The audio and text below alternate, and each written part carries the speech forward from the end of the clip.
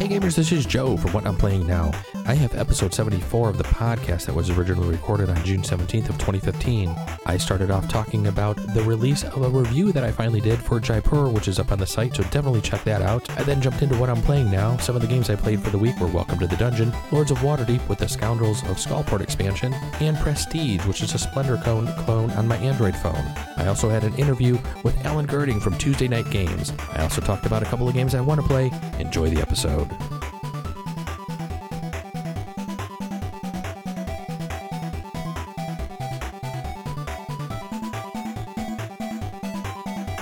Good evening, gamers, and welcome to another episode of the What I'm Playing Now podcast. My name is Joe Luzzi, and we are on episode 74. Hey, send us some emails. Let us know what you're playing now. You can send those emails to whatimplayingnow@gmail.com. You can follow me on Twitter at whatimplayingnow. Don't forget to drop the G. On Facebook, just do a search for What I'm Playing Now. We have a Google Plus page, which is plus.google.com/the What I'm Playing Now podcast, and then of course our Twitch channel, which is twitch.tv/What I'm Playing Now. So the latest site update, I actually released the review for Jaipur. I know it was a little late. I had been working on it for a week or so now, rewriting it a couple of times, and finally felt, okay, it is good enough to release. I threw it up on Board Game Geek on the website and put it out on Facebook. Got a couple of nice responses. Everybody seems to be liking the review so far. I'm actually in the works of writing another one currently, so hopefully that one will be up much faster, and I'm probably going to try to release at least one written review weekly is going to be my goal here. Hopefully I'm going to be able to keep up with that. I will not guarantee that every week, though. Last week, I actually skipped the podcast because I was on vacation, so we had a lot of stuff that my wife and I were doing around the house, so I decided to just take a break for a week off of the podcast. I actually didn't even go down to the local game store too much and actually play any games, but I still actually have some games to talk about, as well as another special feature coming up in the show, which is going to be in the middle, which we'll talk about shortly. But let's jump into what I'm playing now for the week. So one of the games I actually started playing this week was a little card game called Welcome to the Dungeon. This is a cool little card game that comes with 4 different characters, and basically it's a push your luck type of game where you and your opponent or opponents basically sit there and try to draw monster cards from the monster deck and figure out whether you want to put the monster in the dungeon or actually set the monster in front of you and remove one of the pieces of equipment from the character that will be going through the dungeon. Once enough people have drawn enough cards and put them in the monster deck or removed enough equipment from the character that will be entering the dungeon, once everybody passes and there's one person left who can't pass, that person must basically go through the dungeon, and you start flipping the monster cards over and starting to see if they basically survive the run or not. It's a really light little game. It's completely push your luck, and every time I play this game, all I think about is Name That Tune, because that's exactly what it just reminds me of, in that you are going to try to take a character through this dungeon with as little equipment, as little health as possible, and see if you can survive the barrage of monsters that are being thrown at you. The nice thing about the game is, like I said before, it does come with 4 different characters, and the characters do have some nice differences to them, in that the equipment that they have and the abilities that this equipment then gives you really makes you think a lot of different ways, because it interacts with the monsters differently. Certain characters can kill certain monsters. Other characters can't even touch those certain monsters. So it really makes you think. I won't say that it's really heavy strategic, but there is a little bit of strategy that you kind of have to think about and kind of know when to actually say quit and when to kind of let your opponent run through the dungeon to see if they can make it or not. I've won a couple of games and I've lost a lot of games, so it's kind of fun. We were enjoying it the several times we played it so far. Expect a review on this one coming up probably in a couple of weeks, as there's another review I have ahead of this one on a game I've actually been playing for the past couple of weeks as well. But Welcome to the Dungeon is definitely a cool little game. It's from Aiello. Check it out if you haven't had a chance to yet.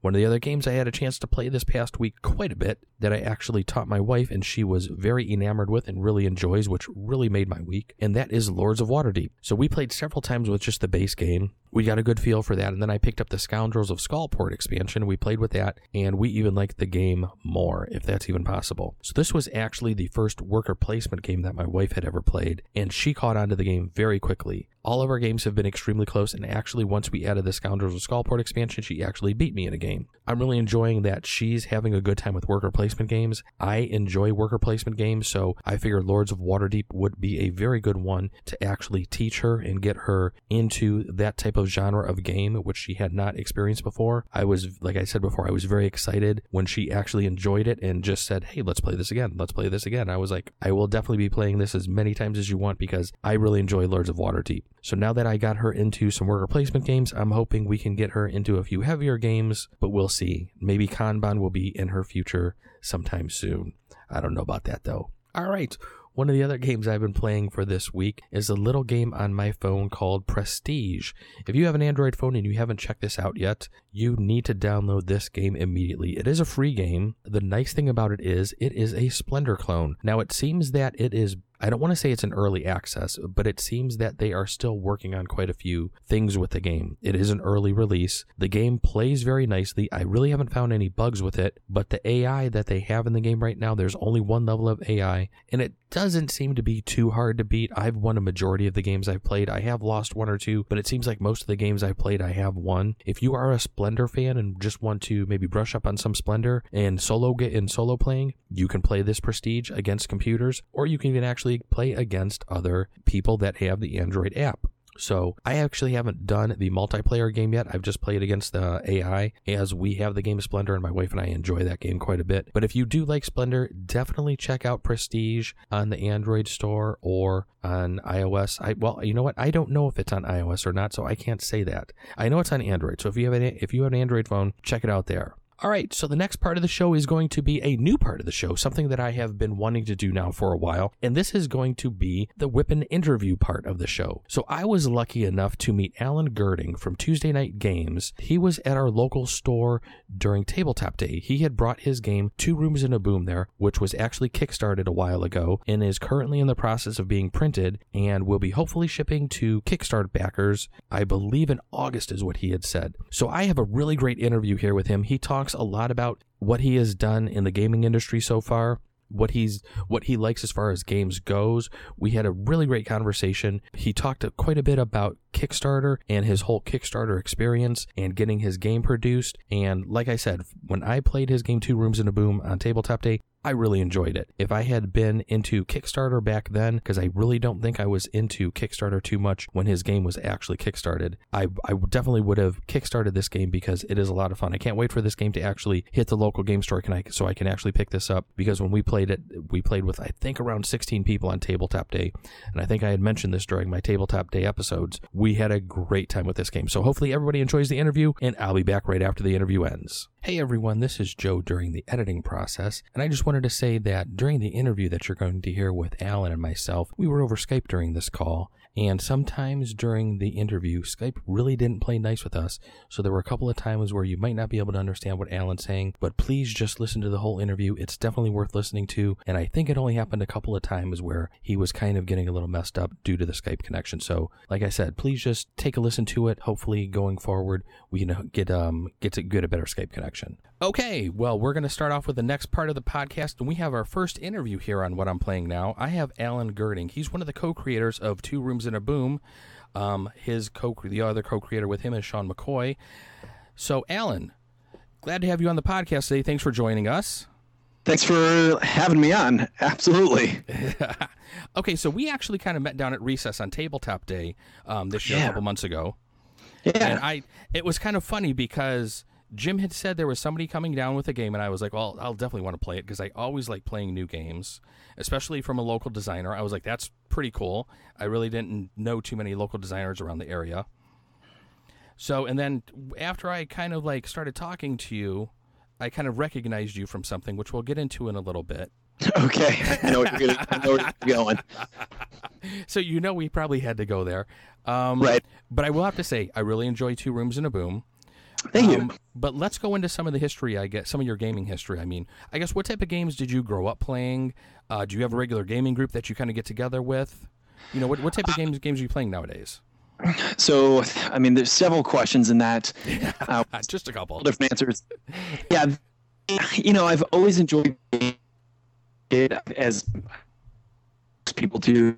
Go into your aunt and uncle's basement with their peer cousins during Thanksgiving, and you look and you see Paid and Acquire, maybe some Monopoly Life, and played that.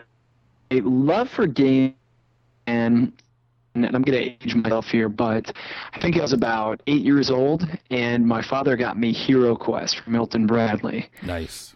Yeah, and so I got to be my older brother by 4 years. I played with my older brother and 3 of his friends, and we just went through the entire set, every single mission, and I just loved it. So that was when I really got hooked on them. And it progressed from there. Of course, life gets in the way.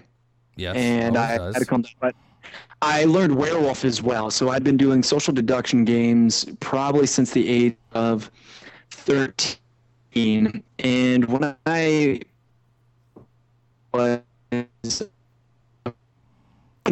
of a game night every Tuesday. It actually started as a Halo night when Halo was getting popular, and we went ahead and got 4 televisions, hooked them up, and we would play Halo. But eventually, it kind of sagged and naturally branched into Werewolf. So I've been GMing Werewolf for an incredibly long amount of time every week for over 15 years now.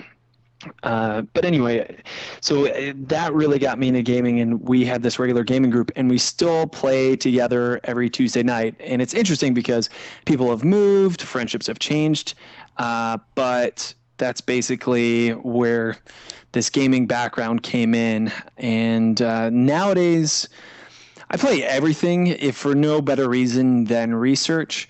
My favorite type of games are the games that are the best ones to host, because I've been hosting these games for years and years and decades, basically. So, like Ink and Gold is always a classic. Werewolf, always a classic. But more recently, I have played some Euro games, but those are rarer than not because of these 2-day gatherings. Some people can show up and leave. So if you're playing a 2-hour game, 1-hour game, it's difficult to get people in and out. Mm-hmm. So an easier learning time, easier to get in, get out, the better. So, but I still play plenty of games. What did I just play? Been playing Zombie 15 recently. I just played that last night, in fact, for the first time. That was really cool. I'm addicted to Kickstarter, so I'm trying to play as many Kickstarter games as I can. But I think I'm falling behind. It's pretty sad that I almost get them quicker than I can play them. I played Crosshairs the other week. I'm not sure if you've heard of Crosshairs. Crosshairs, I haven't. You haven't? Yeah, Crosshairs is this interesting take. It's almost like Candyland, but not really. It's that classic board where you just roll the die to see how far you go, and the first one who gets to the end wins. But you're rabbits fighting against the factory and the toxic pollutants that the factory's doing. So it's interesting for that genre, certainly. It reminds me more of Hirelings. Hirelings is Prolific Games. These are all Kickstarter references. But that's what I've been playing lately. But my heart is always in these social games, social deduction. I play a ton of Monikers. That's the one that gets requested the most. And we do the cooperative variant, which I developed. And I'm not sure how familiar you are with Monikers, but man, whew, that seems to be phenomenal. And of course, Two Rooms and a Boom. Just got back from Origins just this past week and played so much Two Rooms and a Boom there. Always a good time. So yeah, I could just imagine all the probably demos you were doing down at Origins. Yeah, there's always at least one game going on, but oftentimes we have 2. I remember 2 years ago when we had it, there was, I think, like 5 games going on at one time just in our specified play area. But you can walk around and you can usually find some games, pickup games going on other places, which is amazing because we're so late on printing that it's not even available yet. You can buy it pre-order, but it's not even available until August. Yeah, crazy. Now that was going to be one of my later questions, but since you brought up Origins, let's chat about it. I saw you had posted on your Kickstarter that you guys were at Origins. How was the show for you? What did you guys do besides demoing stuff? I did not get to make it down to Origins this year because I was on vacation the week after Origins because my wife's birthday was a couple days ago. Hey, so happy birthday! Yeah, I had to do the right thing and basically stay with the wife. So right. next year, supposedly I get to go to Origins. That we've already discussed that. Have you ever been? I have not. Wow. 2 years ago, my wife and I did go to PAX East, and she really had a good time at that. So, I haven't been to PAX, and I'm dying to go to PAX. Anytime I go to get a ticket, already out. So I don't know how people are getting tickets, and I think it'd be easier just to exhibit there than it is to get a ticket as a regular goer. So I definitely have to get into PAX. Yeah, so I'm jealous. I'm jelly. Yeah, PAX was definitely a little interesting. I mean, when my wife's a gamer, she does like to game and everything, but when she walked into like just the entrance way, and as we were going down the escalator, she just kind of looked at me and she just was like, wow, I feel a little out of my element here. And she goes, she goes, I wasn't expecting this. Just the amount of people and just all the exhibitions and everything that was there was really cool. But how was Origins for you? And then I'll lead into another question. What do you guys have planned for Gen Con? Ooh, good question. So Origins was great. Always fun. I don't know what the numbers are or anything like that. I don't know how well we did. I'm doing quotes that no one can see, not even you, how well we did, because we don't have any products yet. Our Kickstarter has been so delayed, it's a nightmare, and I've spent so much of my time apologizing and explaining to our backers about the mishaps that we've had in our Kickstarter campaign, which I'd like to say is typical Kickstarter stuff. But anyway, we booked a booth for Origins and Gen Con, so we had no product to sell at Origins. So it's one of those things that we can't empirically show a numeric value on how we did at Origins. So it's all word of mouth. It's all basically just marketing and seeing how much people like our game. But the big thing that was really cool about Origins is we debuted Tuesday Night Games, our game company's game number 2. And we haven't showed it off in public yet. And this is our first time showing it off in public, and it's World Championship Russian Roulette. So the highlight of the show for myself and Sean and our other members of our team was the response we got for World Championship Russian Roulette. It seemed like a lot of people liked it. In fact, man, it sounds self-promoting, so I hate humble brag, but everyone who played it seemed to really enjoy it. We had people asking us when they can buy it and offering us money, but it's in the beta still. We're hoping it hits Kickstarter November holiday season, that kind of thing.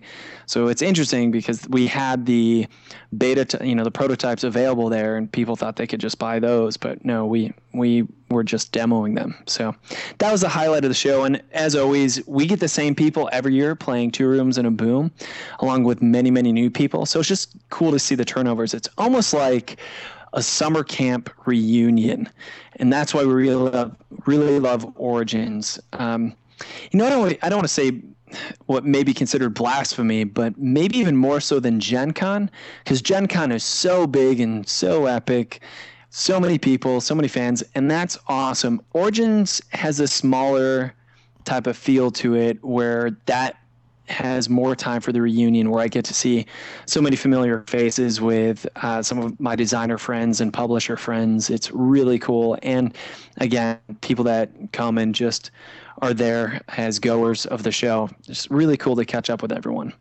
That's what I've heard, that Gen Con is usually just a little almost too big, and Origins is a little scaled back. And that's probably why I think I'm going to take the wife down to probably Origins first before we even attempt a Gen Con.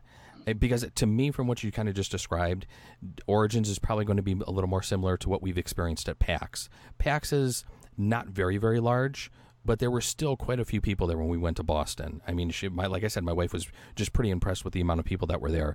And just the industry, I mean, you have, PAX being a little different in that they had a lot of not only board games and, card game sections, but also video games and just a whole lot of other things there.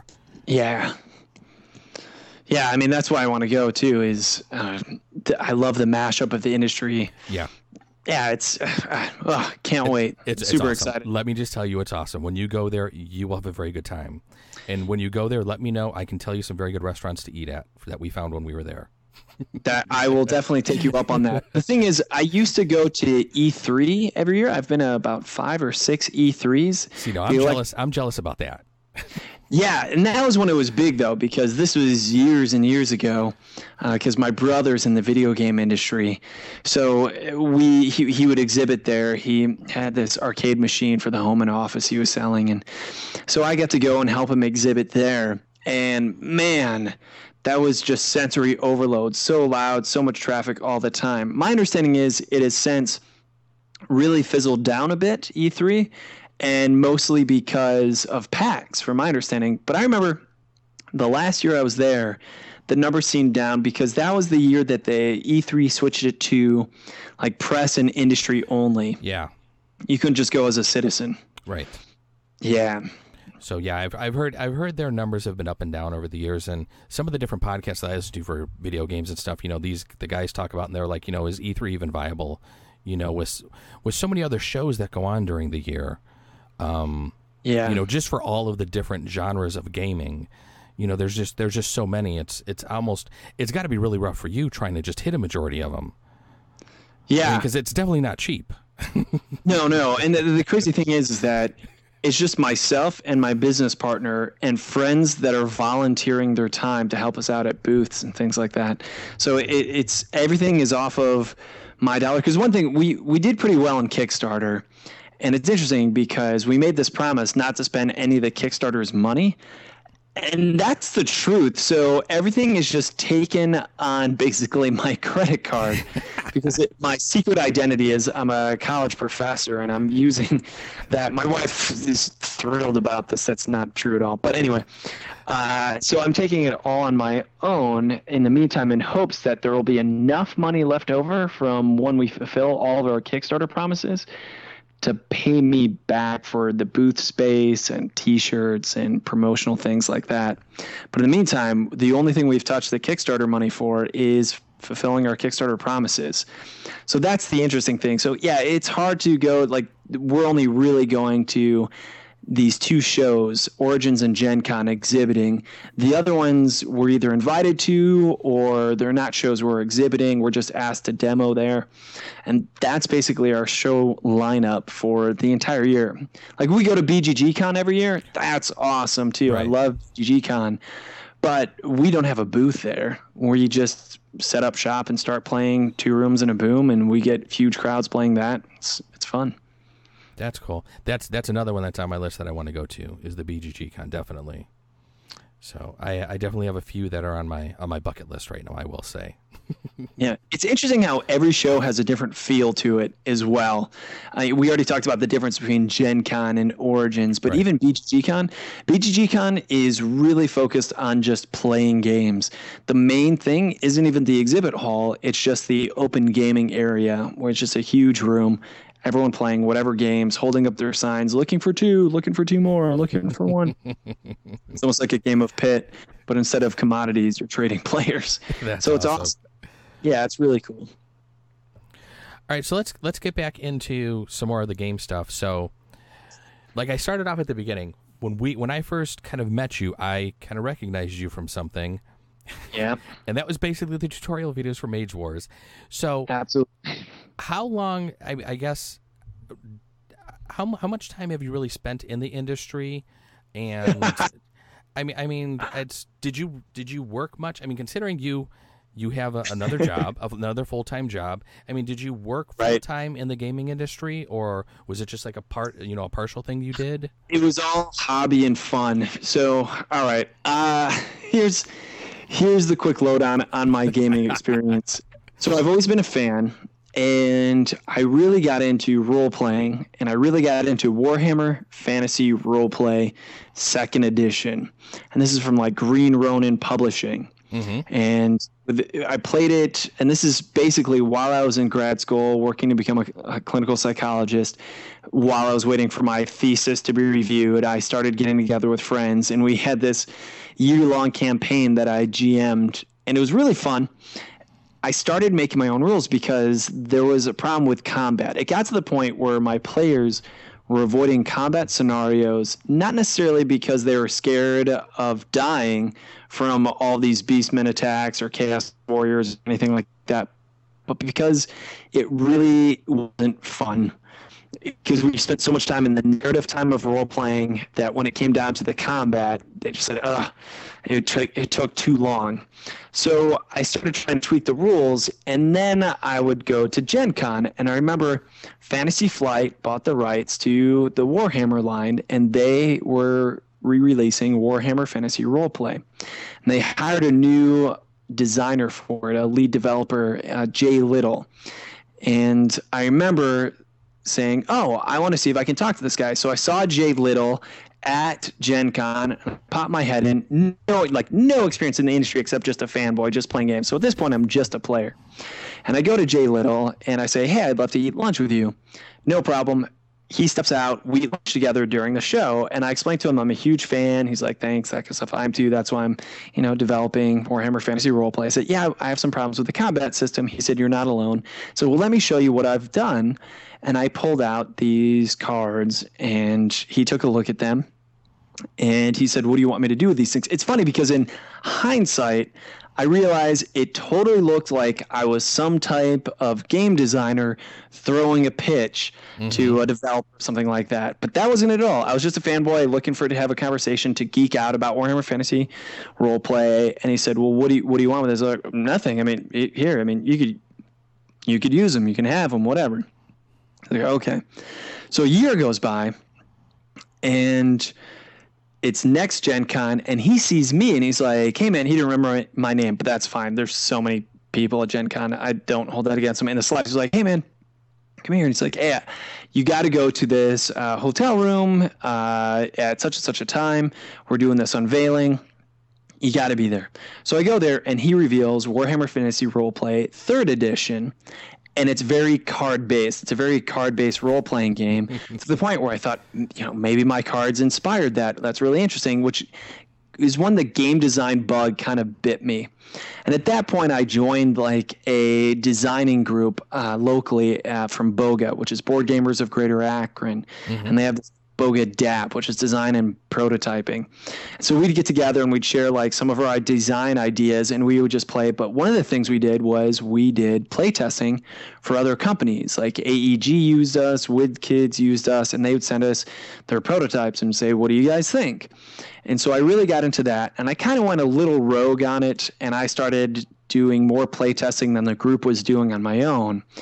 And in the meantime, I was with my girlfriend. I know this story is way longer than you're probably expecting. I apologize. No, this is exactly kind of the answer I was kind of hoping you would give. It's something like a really good story, and this is a very good story, so please continue. All right, so I'm designing games. Most of them are just total garbage, but it's just on the fuel of the excitement that maybe one of my game designs, when I wasn't even thinking about it, was taken in seriously in Warhammer Fantasy Roleplay.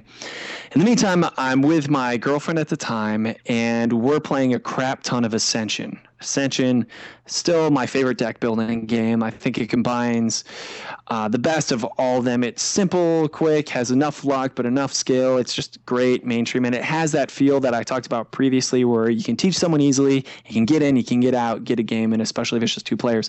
So it's my wife. Oh, sorry, I gave it away. It's my girlfriend at the time's favorite game, and I contacted the makers of Ascension, right? So basically like Justin Gary, I got in contact with what is now Stoneblade Games. Then it was Gary Games. And I said, "Hey, I have my girlfriend. I want her to be my wife. I want to propose to her, and we play Ascension a lot. I would love it if I could use your game." So we work together. We get the official artist, Eric Sabi, to do a mock-up of the card. And sure enough, they made and published a card for me where it was myself and my girlfriend named Crystal. And we were in this card, and we were playing the game, and I filmed it. And you can actually check it out on YouTube. You just, search Ascension Proposal. And I actually have seen it. You have seen it? Oh, cool. Yes, I did. I watched it. So she pulls out, cool. She pulls out the card, and she had no idea that I was going to propose to her because we had been together for years before this. And she said yes, of course, and she's my wife now. And that was, I think, a really good move because gaming with my now wife really gave me, again, the encouragement and energy to go forward with my developing things. So because of that, I got a little bit of a name, not that I'm famous by any means, but more people knew me as a play tester at that point because that video was pretty big in the industry. A lot of people watched it. Some people, it was weird going to a show because they made a promo card for this. And you can still get the promo card. It's one of the official promo cards for Ascension. Oh, wow. And they called it the Ring of Life. For us, it was named the Ring of Gird. But people would actually come up and say, "Hey, could you sign this?" This is trippy, man. I can't believe I'm signing something because I'm pretty far from a celebrity.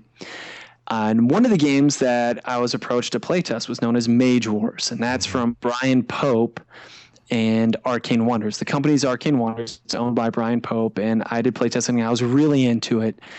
And I went to the Gamma Trade Show because as a fan, I would still just go to these different trade shows. And the Gamma Trade Show in Vegas, amazing show.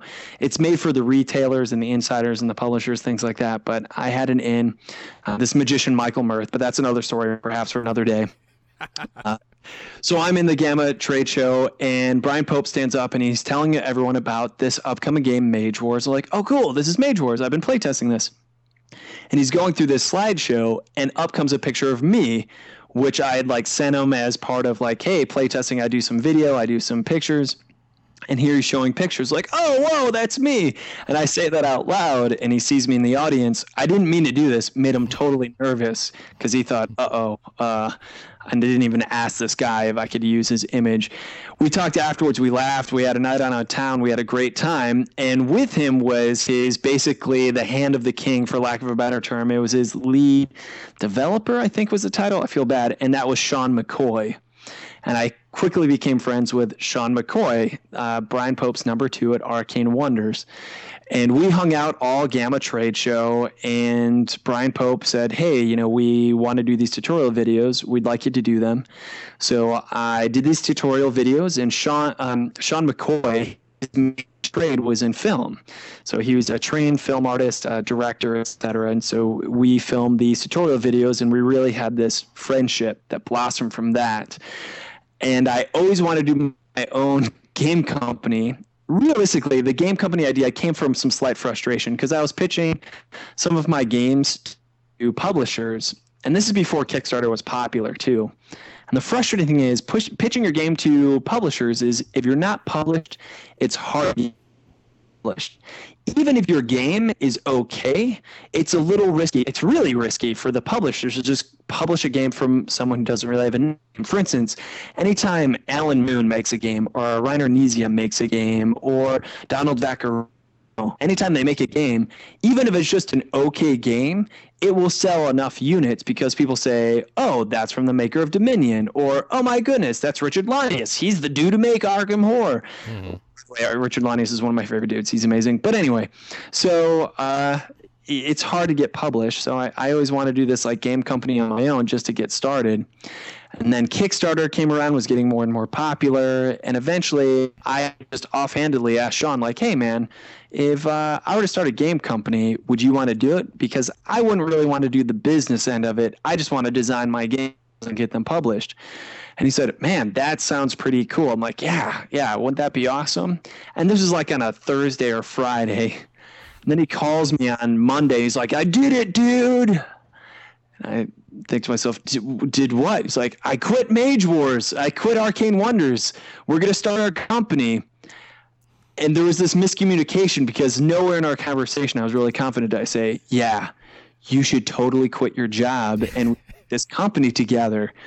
But that's how he took it. It was like, what? Oh, my goodness. So we were basically off like a prom dress at that point. Sorry, that may not have been appropriate reference. But we were off and running, and we started Tuesday Night Games. And we worked together, and we both came up with this idea of 2 Rooms and a Boom.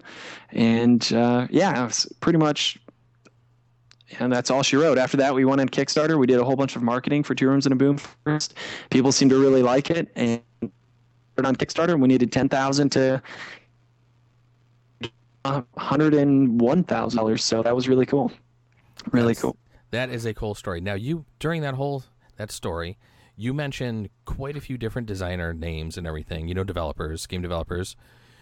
Would you say that you have any like mentors in the industry, or basically any really big influences as far as that you kind of like look to for game design, or that have kind of just maybe kind of pushed you into, this is something I'm really interested in? Absolutely. I absolutely, probably on an unconscious level, maybe at first, but as I go in the industry more and more, designers have a feel to them. Pretty much when I'm playing a game, I can say, this is a Richard Lanius game. You can tell when it's a Richard Lanius game. If it has math involved, it's probably a Reiner Knizia game. Mm-hmm. Have these. But the coolest thing about the industry is even though it's growing and growing and it's bubbling right now, even as we talk, it's still this small community where you can meet these people, you can talk to them, and they're just regular human beings, and establish these really cool relationships with them. Ted Alspach is the guy from Bezier Games. He worked for Adobe. Maybe he still works for Adobe. I don't know. Ted, I'm sorry if you're listening to this. I'm sorry. I don't know your backstory, but he, I believe, is famous for coming up with like the Bezier curve algorithm that's used in their software. But he also designed games, and Ted's probably most famous right now for his Werewolf line, because he's the one who really brought Werewolf to the masses with Ultimate Werewolf. And he has One Night Werewolf, the license for One Night. He calls it One Night Ultimate Werewolf because he took what was a very simple game and added in even more characters and just basically Ted Alspec'd it and made it awesome. So Ted is just amazing, and he's one of the nicest guys. He's very charitable too, and he's in it for all the right reasons. In it not just to make money, but to have fun, meet people, and basically get together with individuals and improve the gaming environment. So it's people like that. And same thing, Richard Lanius. This is weird. Richard Lanius, I want to be Richard Lanius. Like, he's retired from his job, and he just sits back, has fun. He still dresses like a teenager. It's ridiculous. At Origins, I bumped into him. He's wearing his Punisher shirt one day. He's wearing his Marvel's Avengers shirt the next day. But here's this guy that is really well known in the gaming industry, the maker of Arkham Horror. And he comes up to me and we talk and we've hung out. I mean, we go out to eat and we just talk game ideas. And it's interesting because even though we're all friends and things, sometimes radically different ideas. Like he really criticizes the fact that Two Rooms and a Boom can be downloaded for free. He's like, why would you do that? Everyone can just get your game for free. But it served us well so far. I mean, we're not on our own yet. We're not making money yet because the product's not even out. But I think just being able to have a beta version of the game out for free to download is usually the way to go, because I believe our community of gamers is so into gaming that even if they have their print and play copy, just to pay the game homage, they would want to own the full version of the game. But US specifically, influences from them, I think the main influence from them maybe isn't even from game design. It's all about attitude and the approach, and just appreciating that if you're in it to get your name on cardboard, if you're in it to have fun, you're in it for the right reasons. But if you're in it for money, if you're in it for some type of fame or some type of validation or ownership, you're in it for the wrong reasons. It's all about just community and just having fun. It's the gaming industry. I mean, by definition, it's just about having fun. So that's the main influence. I agree with you 100% on that. I mean, that's one of the reasons why I do the podcast. I mean, I did a podcast, a Linux podcast for about 4 or 5 years because that's my day job. Nice. And we would sit there and talk before and after about games. And the guy who basically kind of ran that podcast, he goes, why don't you just do a game podcast already? He goes, all you guys talk about are just games constantly.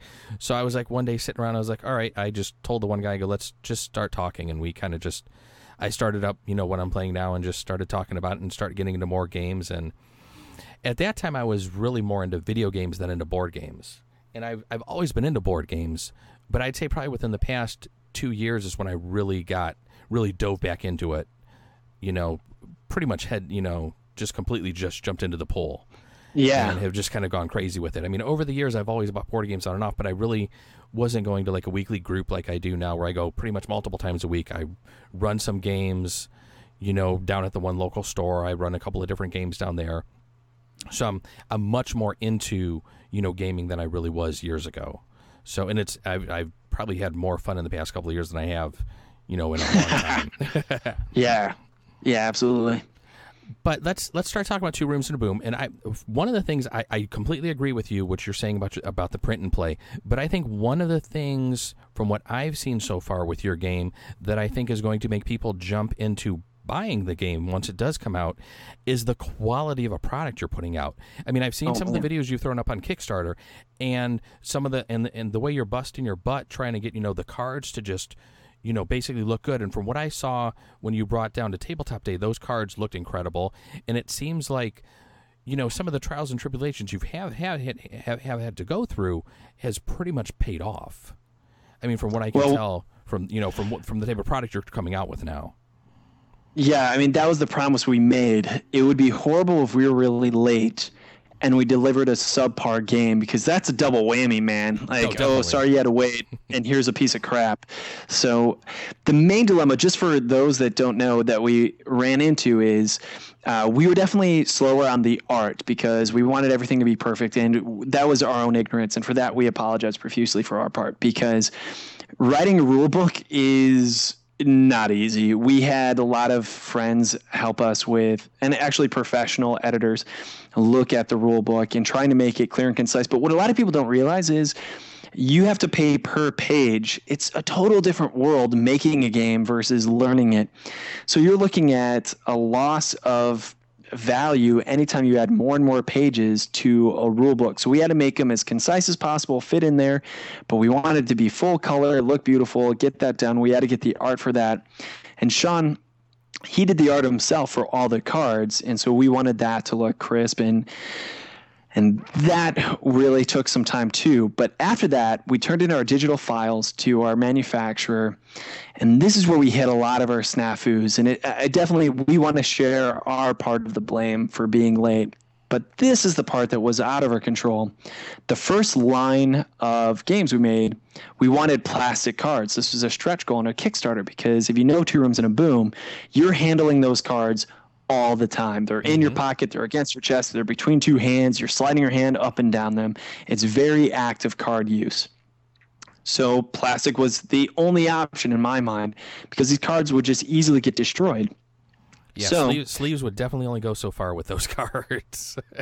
Oh, yeah, absolutely. And we went with a very reliable company, but they had never made plastic before. I'm talking Panda. I mean, I don't want to keep any secrets, because you can just check out our Kickstarter page, and we're very transparent.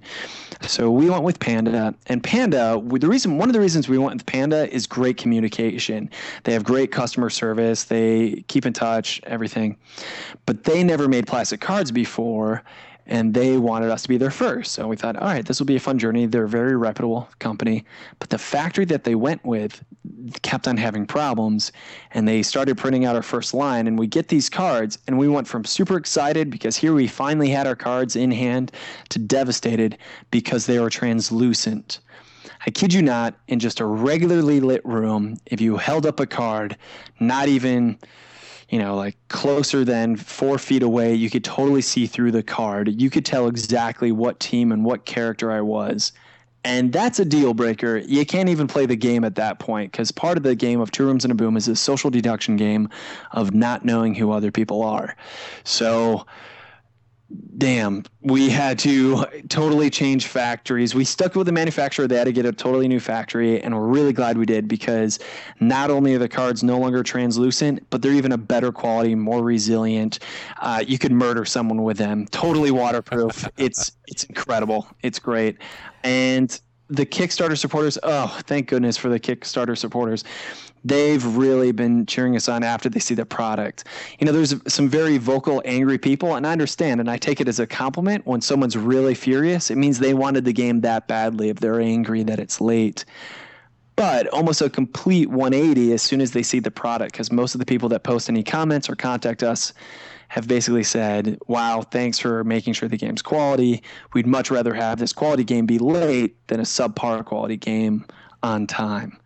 So any one of you that's listening that backed us, thanks so much for that, and sorry about the delay. Yeah, I saw some of the pictures that you had next to each other, and there was I could see from the picture they were translucent, and I was, after playing the game, I would be like, yeah, they really can't go with that. I could see why they've had to do a lot of these different things. Right. Yeah. And we had them at Origins, and we'll have them at Gen Con too. So if people come up and they come to our booth, you can take a look at why we're late. And everyone who holds these cards just laughs out loud. It's pretty amazing. So speaking of Kickstarter, did you actually look into any other sort of game publishing avenues for your game before going with Kickstarter? Was Kickstarter your first thought? I mean, what was the process for that? So I tried peddling my wares to other publishers. And, you know, I was really naive at the time because I was worried about stealing. It was actually more my wife, because when I came back and said, oh, my goodness, Jay Little may have used my cards in his role-playing game. She's like, what? That's amazing. How much money did you get? I was like, what? Money? I didn't get any money. So she kind of instilled, like, you don't want anyone else taking your ideas without that. And that's not what the gaming industry is about. If you really know it, you shouldn't have to worry about people stealing your ideas, because it's a creative pool anyways. And it's inevitable. It's only a matter of time before some game's going to be made that's very similar to your own ideas. I say that, and of course there's exceptions to that. But anyway, the point being is I tried pitching my games to publishers, and I had some people interested in some of my games. I wasn't known yet. But when Sean and I made Two Rooms and a Boom, it was an instant success, and we had this very rare thing happen. And I'm not sure how classy it is for me to talk about, but I guess I'll just talk about it anyways and see what happens. We actually got into this really rare bidding war, which publishers, of course, hate. So we had 4 companies really interested in publishing Two Rooms and a Boom. And they would say, well, we want to give you this much money for Two Rooms and a Boom. We said, oh my goodness, this is so cool. It's happening. But then someone else contacted us and said, no, we want to give you this much money for Two Rooms and a Boom. Like, what? And it just kept on going up and up to the point where someone offered a ludicrous amount, wherever the other publisher said, that's insane. We can't really put forth that much money because we need to make a profit on this game. And if we're sharing that much of the profit with the designers, then there's not enough money to go around. It's not a huge profit margin. I hate to break anyone's heart, but there's an old saying in the gaming industry: if you want to have $3 million from working in the gaming industry, you got to start with $6 million. So, there's not a huge profit margin there, but we thought about it, and we thought hard about it, and this is before Sean decided to go ahead and leave Arcane Wonders and start our company, but we decided we were going to go on our own, and that's what we did. We decided to go on this brave decision of, hey, let's start our own company. And why we did it was exactly what I've alluded to already in this interview, is we didn't ask ourselves what would be the smartest move, or what would be the easiest move, or what would be the most financially beneficial move. We said, what would be the most fun? And we thought, Kickstarter would. And I'm really glad we did. Don't get me wrong. Oh my, so much work has been put into this. We're still working on it. Sean's basically, I live in like the Cleveland area. Sean lives in the Dallas area of Texas. And so we've always done remote, but he's actually living with me right now and my wife in the Cleveland area. And we are working to get everything done, because that little delay of organizing, getting on Skype and things like that, talking, we wanted to get it done. So since we're at crunch time, we want to make sure there's no hiccups, no more delays with freighting, shipping. We want our backers to get their games. And we're also finishing our documentary, which was our first Kickstarter, which is Boom or Doom. Right, I saw that one.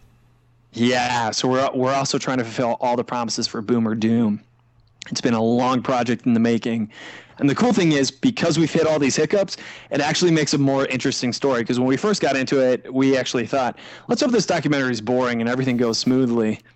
Well, no. So now we get to talk about a lot of what I've already alluded to here. It'll be interesting. But you know what? Doing something that way, that's definitely the way you learn a lot.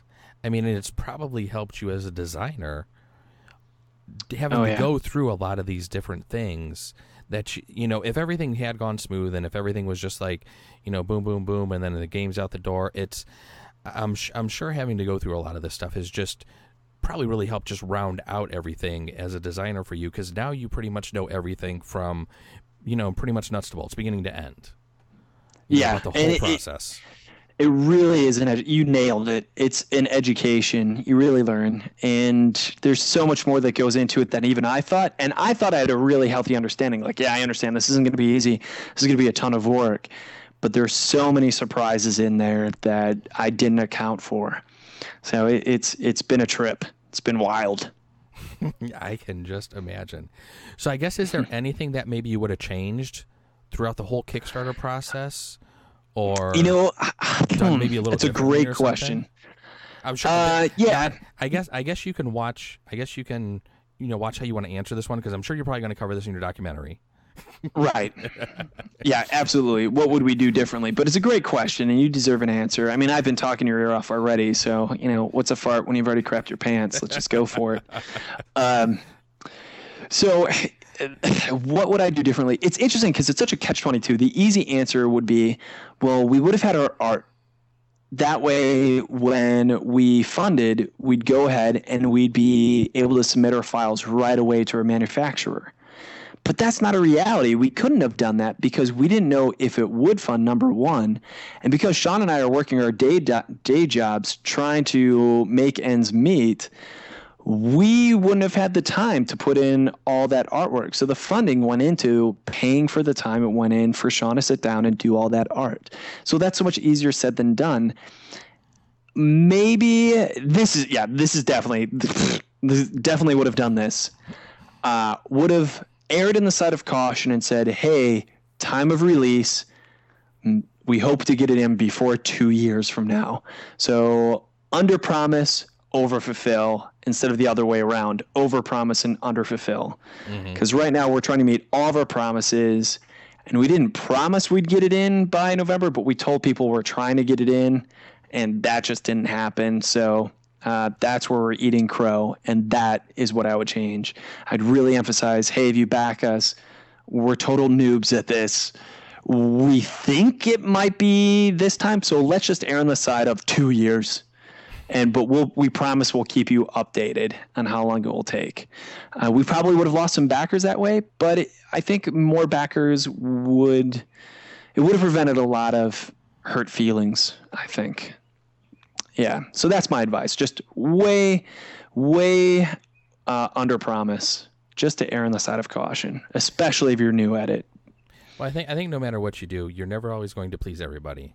And so that's kind of the way I look at my podcast. I know not everybody's going to listen to it. Not everybody may like some of the stuff I talk about, but the people who do like it, I do this more for the love of the hobby than for basically trying to please everybody. Right. Is the kind of reasons why I do this. I mean, so it's pretty much the same thing, and it seems like that's pretty much the reason what's gotten you into designing games and everything is just because you just love to do it, which is just awesome.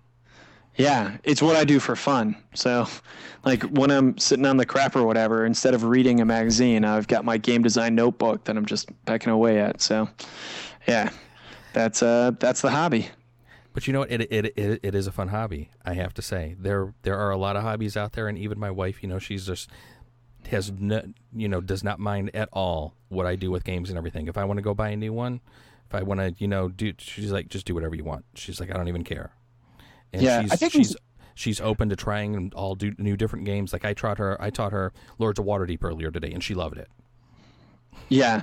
I think it's totally cool to spend some time geeking out on our wives for a moment, because I wouldn't be where I'd be without the support of my wife and the encouragement. So yeah, if that wasn't there, man, like we just have, it's her birthday. Her birthday is when Origins is. So that just gives you some understanding. Like every birthday, I'm like, hey, have a good birthday. See you. And that would suck if she didn't understand that. So I give her props for that. And the sad thing is our anniversary is also right before Gen Con. And that was a mistake on my part, getting married right before Gen Con. But now every year it's like, all right, yay, anniversary, got to go. Yeah, you probably needed to plan that one just a little bit better. Yeah.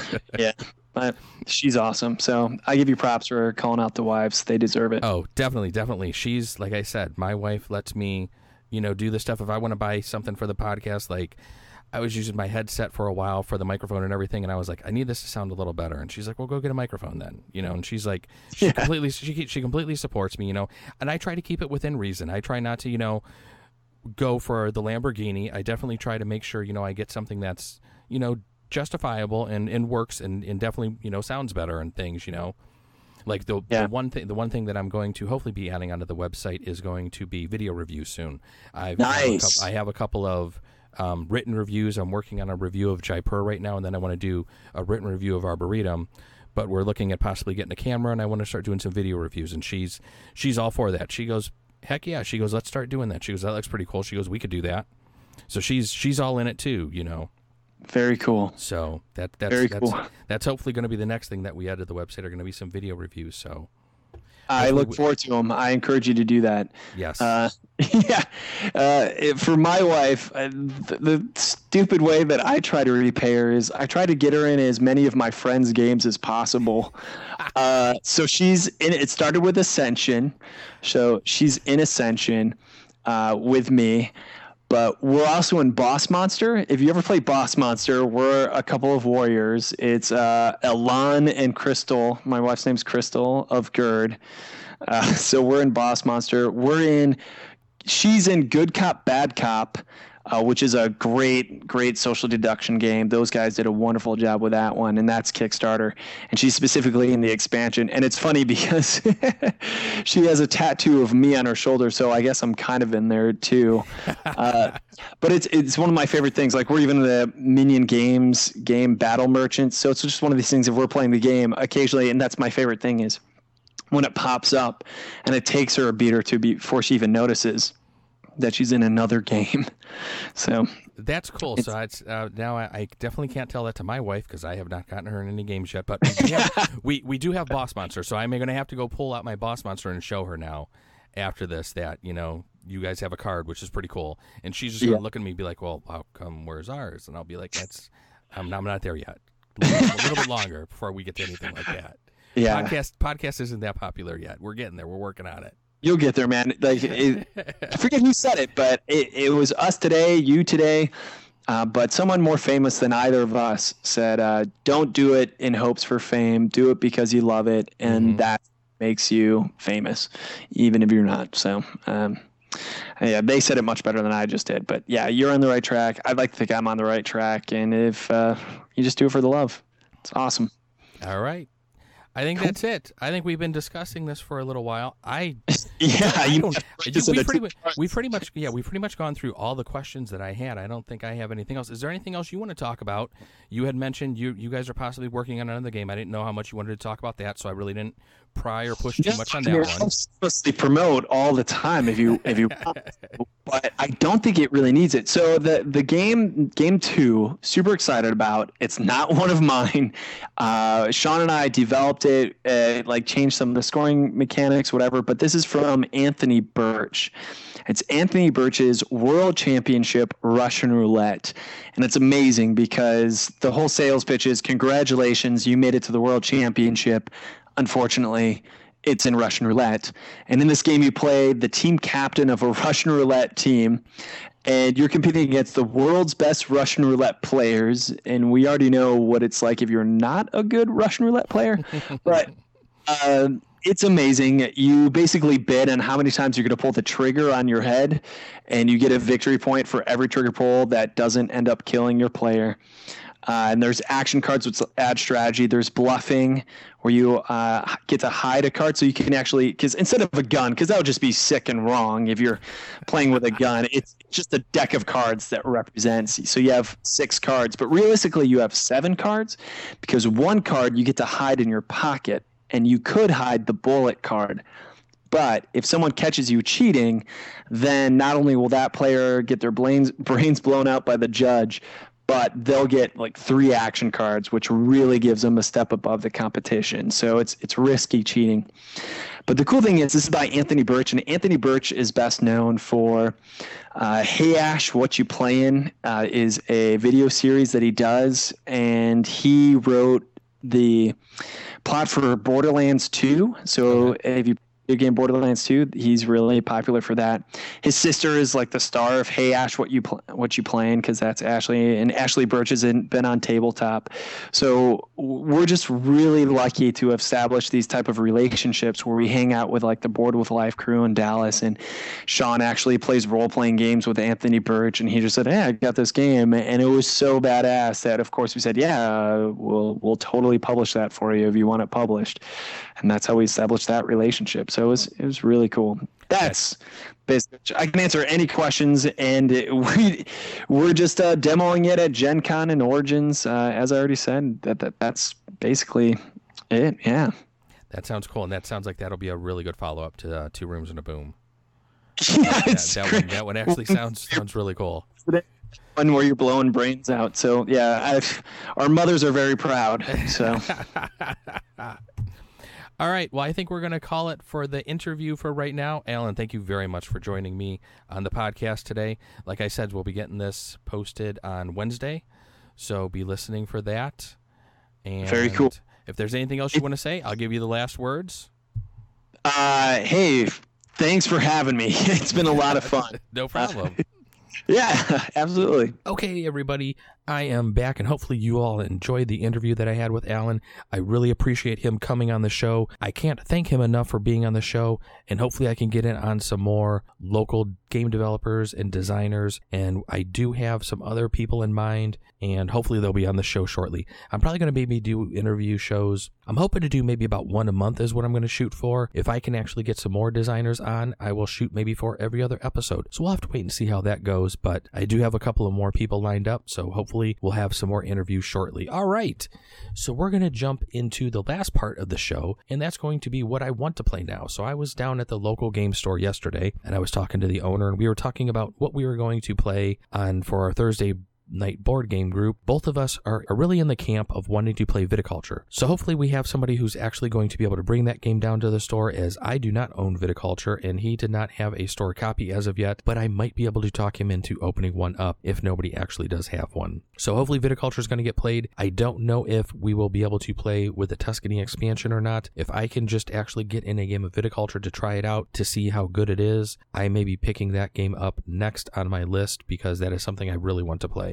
And then the other game that I want to play was a game that I actually found on Facebook today. Somebody had posted in one of the Facebook groups that I'm in, and that was another application for my phone, and that is called Battle Lore Command. This is a game based off of the Fantasy Flight board game Battle Lore, and so far from what I've seen from loading it up and reading through some of the rules, it looks like this is going to be a very nice strategy game. I've only gotten through two or three sections of the rules so far, so I haven't even really gotten into any of the combat yet, but from what I've seen of some of the screenshots in the video, I think it's going to be a pretty good game. All right, so that is going to be it for this show. I really haven't talked about too many games this episode, but I wanted to leave a lot of time for the interview. I will be back next week with quite a few games that I've played and a lot of things that I want to talk about. Hey, let me know what you're playing now. Send me an email. Send those to whatimplayingnow@gmail.com. You can also follow me on Twitter at whatimplayingnow. Also, don't forget to do a search for us on Facebook. Just do a search for What I'm Playing Now, and then our Google Plus page, which is plus.google.com/the+sign, What I'm Playing Now podcast, and then, of course, our Twitch channel, which is twitch.tv/whatimplayingnow. Hey, everybody, thanks for listening, and come back again next week. And as always,